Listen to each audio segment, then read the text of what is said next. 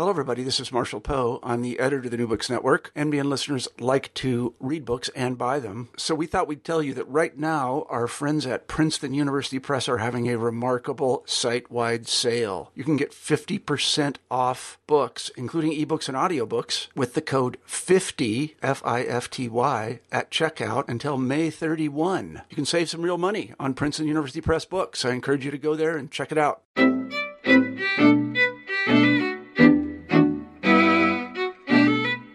Hello, everybody, and welcome back to New Books in Jewish Studies. I'm Jason Schulman. We've got a great show for you today. My guest is Dan Puckett, who teaches at Troy University, here to talk about his new book, In the Shadow of Hitler, Alabama's Jews, the Second World War, and the Holocaust, published in 2014 by the University of Alabama Press.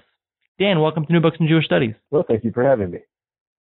Well, we're glad to have you. So, Dan, you originally set out to write a different book, but you ended up writing this one. Can you tell us briefly about how that came about? Sure. The book I had intended to write is the one I'm actually working on right now. It was looking at African Americans' response to Nazism, to the rise of Hitler, to the events going on, to World War II, and the revelations of the Holocaust. And I was looking at how that affected civil rights, their demands for civil rights. And I started this project when I was in graduate school at Mississippi State. And my advisor, when I was working on this, he asked me, he said, well, what are the Jews doing? Well, I don't know. And so I thought, well, I'll spend 2 weeks and get the Jewish perspective. And here it is, years and years later, and I'm working in this field now because it's so fascinating. It was supposed to be 2 chapters in a book, and I took a trip to New York. I was actually going up to the Schomburg Center for Black Culture and History. I was planning on spending a week and a half in Harlem up at the Schomburg, and there was a couple of collections I wanted to look at the Center for Jewish History, and so I allocated maybe a day and a half, and I went there first just to get it out of the way. And I ended up spending the entire, except for a day that I spent at the Schomburg, I spent the entire time at the Center for Jewish History.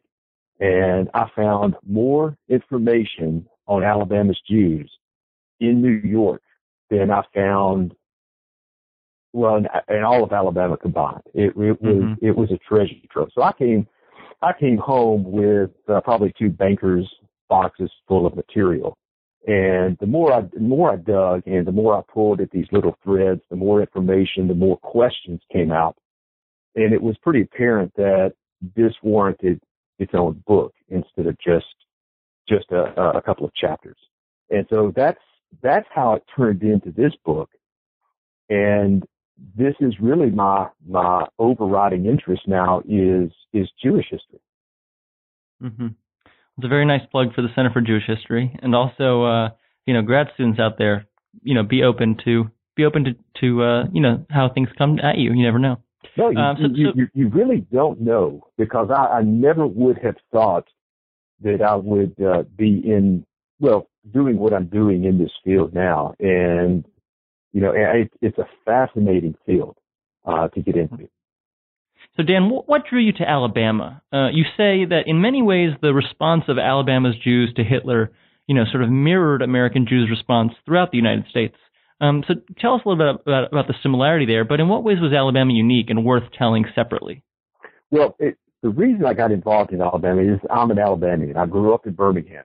And Alabama is, if you look at the southern states, at least during the 1920s, the 1930s, and 40s, I thought it was a little bit different. It has different aspects to it. It's got really the industrial heart of the South in Birmingham, really a new South city. A couple of hours down the highway, you have really the old capital of the Confederacy, the center of the Black Belt, the plantation region. In Mobile, just south of that, it really has a Caribbean feel. So there are really different regions within the state that are very different from one another.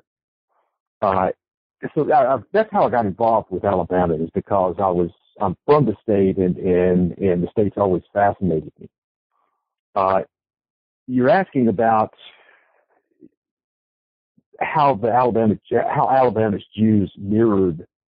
One of the things that we often hear is that American Jews didn't do enough during the Holocaust to save, to rescue, to aid the persecuted Jews. And when I got into this, what I found is that that's not true at all. Especially if you look beyond the national organizations, and taking a look at a local community.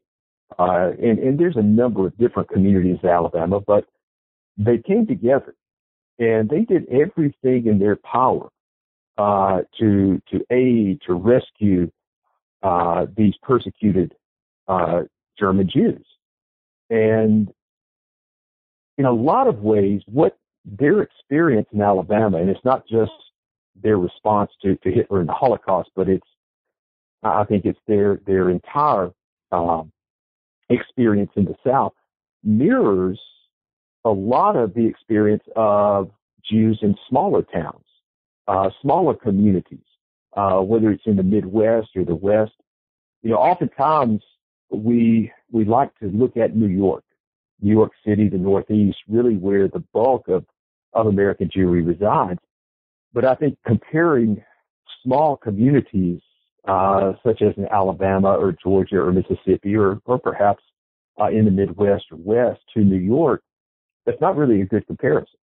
So if you compare Jews in Alabama, let's say Birmingham, to a comparable city at the time like Indianapolis, for instance, I think you'll see a lot of the same elements, the same things happening there. And so what I'm finding in Alabama is what I would like to see more of, an examination of these smaller communities, these smaller towns. How are they responding? So if, and just looking at the national scope of things, the national organizations, what's going on in New York really doesn't tell the entire story. And I think it's a much different view from these smaller communities. Part of the story, maybe it's sort of a backstory, is that there are certain rifts in the Alabama Jewish community. Can you tell us, sort of what are some of those fault lines? Well, that was a theme really that ran throughout the book. There were really in Alabama three distinct Jewish communities. You have, of course, the German Jews that came in the early and mid 19th century. They were of the Reformed tradition. Then in the late 19th and early 20th centuries, you had Eastern European Jews that immigrated. And in Montgomery, in the early 20th century, you had a Sephardic group that migrated here, and they were. Talk about rifts. There were tremendous differences, cultural differences, religious differences, certainly economic differences. The older German Jews had been much more established, much more successful in business and politics and society, and I think they were embarrassed in some ways by these newcomers, the Eastern European Jews that didn't assimilate the way that the Reformed Jews had, that clung to the Jewish traditions and attempted to keep kosher, which was virtually impossible in small towns at that point. And so that was the rift that took place. Now, by the time you get to the 1930s, you're two or three generations in, but there's still profound differences, cultural differences here that, if you talk to some of the some of the members of the Jewish community, especially the older members of these Jewish communities, they'll admit they're still there, even though after World War II there was a lot of intermarriage that took place between these sub-communities. But as they'll be happy to tell you, that those rifts are still there. Right, and the rifts, make it all the more remarkable that they put aside their differences to work together during the 1930s and 1940s. Is that right? That's correct. They did. In fact, now they fought a great deal. They battled with each other a great deal, especially over the issue of Zionism. But when it came to aiding and attempting to rescue the persecuted Jews from the Nazis, then they put aside their differences and worked together. And I think that was that spoke volumes about what they cared about and how they saw themselves and their role. Mm-hmm. Then, just like now, Jews were a minority. So in order to, operate at, sort of levels of power, they needed to get help from the wider community, from non-Jews. How did they go about thinking about how to do that? This is something that, if you look at Alabama's Jews during the 1930s and 40s, they were less than 1% of the population. Yet they wielded enormous influence, much larger than their numbers would suggest. They were integrated into the economic fabric of the communities, not just as merchants, but in banking and finance and real estate. They belong to almost all of the civic organizations. In fact, they're in Montgomery, in Mobile, for instance, you had Jews that were elected mayor, elected in high public office. Now, that being said, they also could not join the country club, and so there were social exclusions, but they were very influential civically and economically in these communities. And generally, the leaders came from the Reform community. That's not to say that Eastern European Jews weren't influential, but they didn't wield that influence that Reform Jews had. So, and one of the things that I think is interesting is that there was enormous support for Jewish endeavors on the part of the Gentile community. And of course, that there's reasons for that, but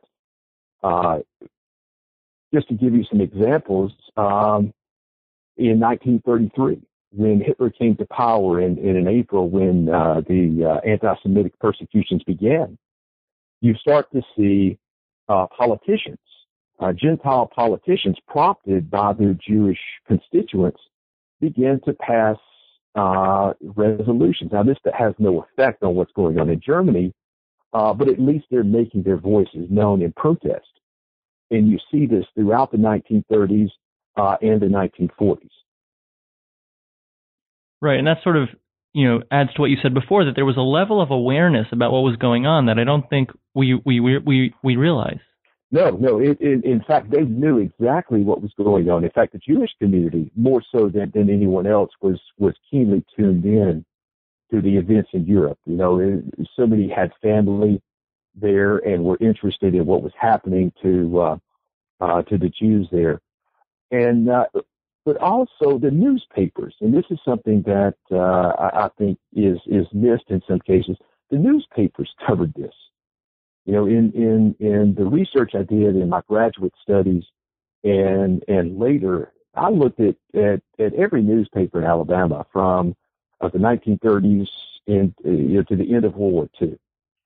And certainly the daily newspapers covered the events in Europe in depth. Now, it may not have been on the front page, but the editorial pages, the voice of the newspaper gave it a prominence that I think we overlooked.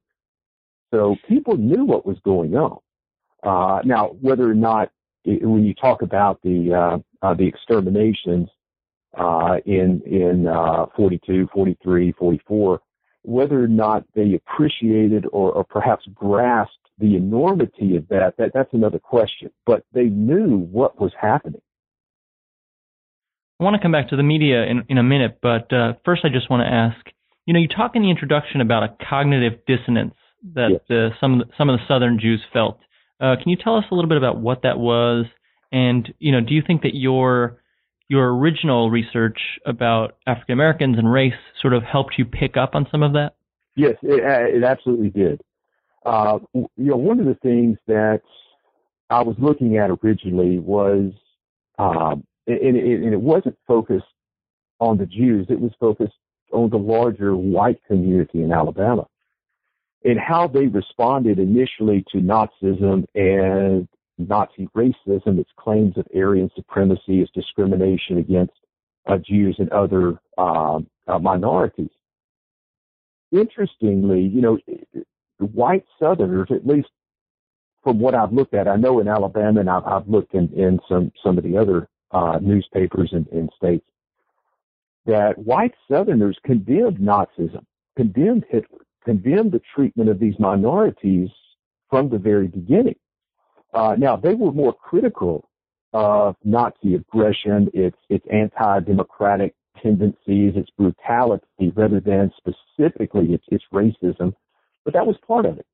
So they're condemning the Nazis, they're condemning Hitler for the treatment of their minorities, yet when you look at Jim Crow society in the 1930s, there's not a lot of difference between what was going on in Germany and what was going on in the American South.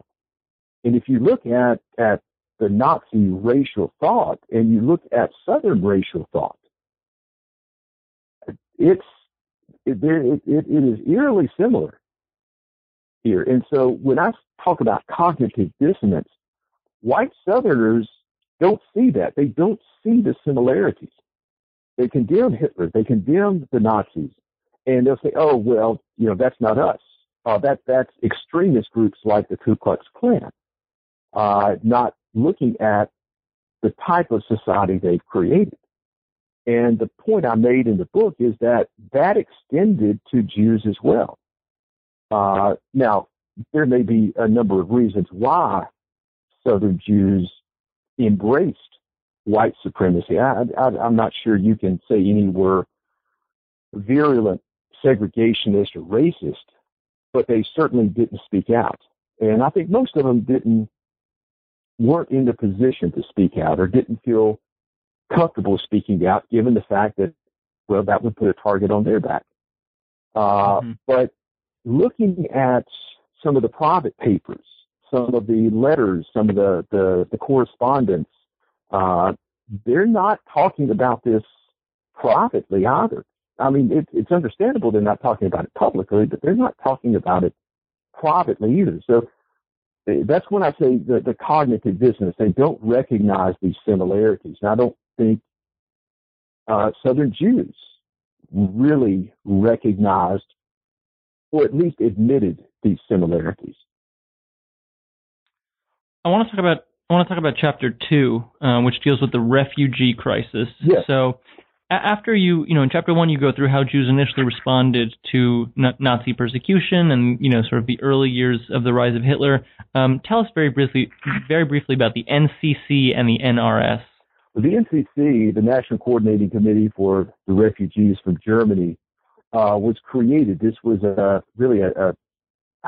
it came from New York, and all the national Jewish organizations were based in New York. But it was attempting to aid those refugees that were able to get out of Germany. The NRS, the National Refugee Service, emerged out of the NCC. So they're really the same organization. But the NRS was focused specifically on refugees. And so they're the ones that attempted to resettle refugees throughout the United States. Those that came into the U.S. generally came into New York. And so, Jewish groups in New York were worried about, this influx of large numbers of refugees because they they really didn't want to leave. And they were worried about a number of issues. First of all, overtaxing the Jewish support services in New York, creating Jewish ghettos, the rise of anti-Semitism. And so they thought the best way to handle this influx is to settle Jews throughout the country into smaller communities. And so the NRS sent representatives to various communities throughout, I think it was over 900 different communities throughout the United States, trying to organize support for resettlement. Getting these communities to agree to accept refugees, to resettle. And in Alabama, in Birmingham, in Mobile, Montgomery, Selma, places in the north and the west, they were willing to do that. And this is really where you see this rift being put aside to aid, not just to donate and to work for the relief of those in Europe, but also to help support those who arrive. We touched on it earlier, but as close as the different communities came together and worked together, Zionism seemed to be an issue where the rifts remained. Why was that? Oh, in fact, that was the cause of the largest rift. Is the issue of Zionism, the creation of a Jewish state in Palestine. It's one of the interesting things. If you look at the Jewish community today, one of the key things is support for Israel, and even in the Reformed congregations, there is a lot of Hebrew in the services, emphasis on Israel, on the Jewish state. And when I began the research, I was amazed to find that there was tremendous animosity towards Zionism from the Reformed community. They viewed assimilation as the key to success, and they were frankly afraid that if they voiced support for another state, they would be accused of dual loyalty. Who are they loyal to, the United States or to this Jewish state? Now, where Eastern European Jews were generally the backbone of the Zionist movements throughout Alabama, Birmingham, Montgomery, Mobile. That's generally the largest populations, and that's where the Zionist organizations resided. But this caused, I think, the greatest discord between these communities is over the Jewish state. I interviewed a number of older members of the community when I was doing this. There was one gentleman. I think he was 95 when I interviewed him, and so he was well aware of what was going on in the 20s and the 30s and the 40s, and but very much a supporter, very much a member of that traditional reform movement that he wanted nothing to do at all with Israel, and that was, I would say, common, but it was. It was often that I would run into that. But that's one of the things that I think drove the wedge or kept that chasm between these two groups for so long. Mm-hmm. In Chapter 4, you look at the Alabama press. We touched a little bit on this earlier, but can you tell us briefly what was the mainstream Alabama press's approach and what was the black press's approach to Nazism? Because it seems like they were slightly different, the way they were treated. Very much so. If you look at the white press, for instance, of course, they condemn Nazism, but in dealing with the racial issues, this is really where the differences came in. Is that now there was no white journalist, no white editor, no white newspaper that called for an end to segregation, that called for an end to Jim Crow. but they would, in essence, the white press, basically like the white population, would blame the racial violence in the South on those extremist elements. One of the cartoons I've included in my book was basically a hooded Klansman with a swastika on his chest, and that's how they portrayed it. Is that the lynchings, the beatings, really the violence was not part of good white Southern society. That's the extremist. On the other hand, African Americans pointed out this hypocrisy. They're saying, no, it's endemic to Jim Crow. You can't just point to the Klan when you're condemning the Jews, the Nazis for treating the Jews as second-class citizens, and they'll point out the same way that they're treated as second-class citizens in the South. So tremendous differences. Now, the one thing that the black press does when they're talking about racism and discrimination and violence, they use the term Hitlerism or Nazism to describe this Southern racial violence. So, they recognize, the similarities here, and so they'll use those terms. One of the things when and they also use terms that resonate with their readers. When they were describing the extermination camps after the liberation of Auschwitz and the news filtered back, they began to use terms like the Jewish victims being lynched or segregated concentration camps. So things that their readers would certainly understand. I want to ask you about two important figures in the book. Because these are probably not household names, but there are two clergymen, or one clergyman and one former clergyman, maybe. One is Rabbi Milton Grafman, who's a very fascinating character, and the other is the Catholic priest Arthur Terminiello. Tell us briefly about those. Well, Milton Grafman, he served Temple Emmanuel in Birmingham from 1941. He got there the day after Pearl Harbor. He was installed as rabbi. He officially retired in 1975, but he lived another 20 years and was extremely active in the Birmingham community. So, from the end of 1941, really to 1995, when he passed away, he was a dominant figure for many Jews in Birmingham, and certainly for the Gentile population, because they looked to the Reform rabbis really as the spokesman for the Jewish community. So he really was a giant in Birmingham and Alabama in regard to Judaism. But he, what's interesting, I wrote a little piece about Grafman. He was installed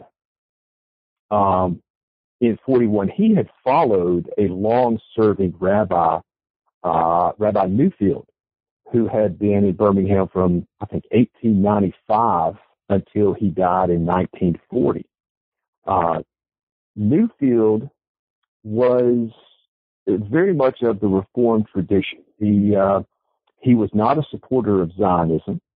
He was not an anti-Zionist, but he wasn't a supporter of Zionism. He was, in essence, a very moderate figure, but a very revered figure, being there as long as he was, some 45 years.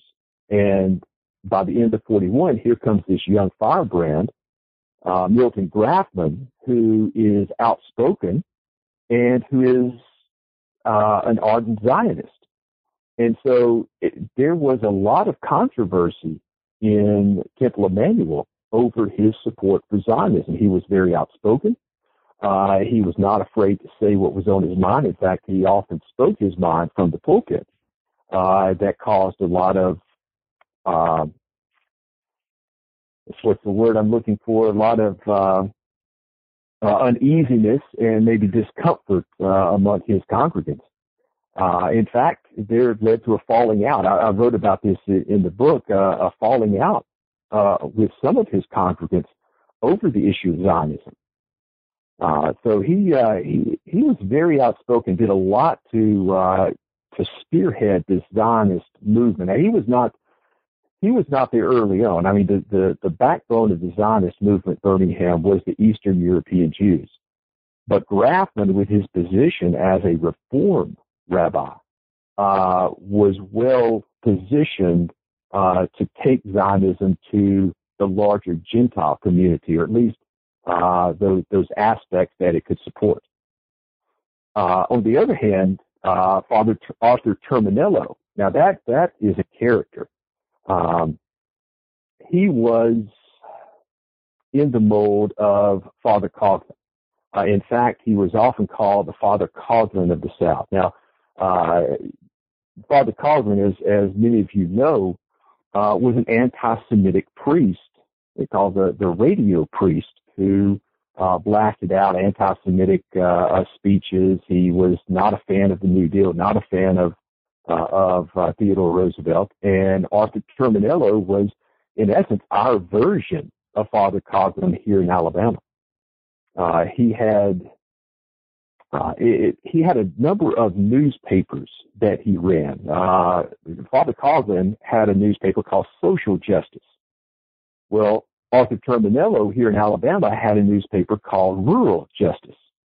After that was stopped, he moved around from parish to parish to parish because he kept getting into trouble with basically his superiors until in 1944 he had gone too far. He had a radio program like Father Coughlin, and after, in essence, slamming Roosevelt and basically saying that Roosevelt had tricked us into war, had lied us into war, he was defrocked by the bishop in Mobile, Tulip.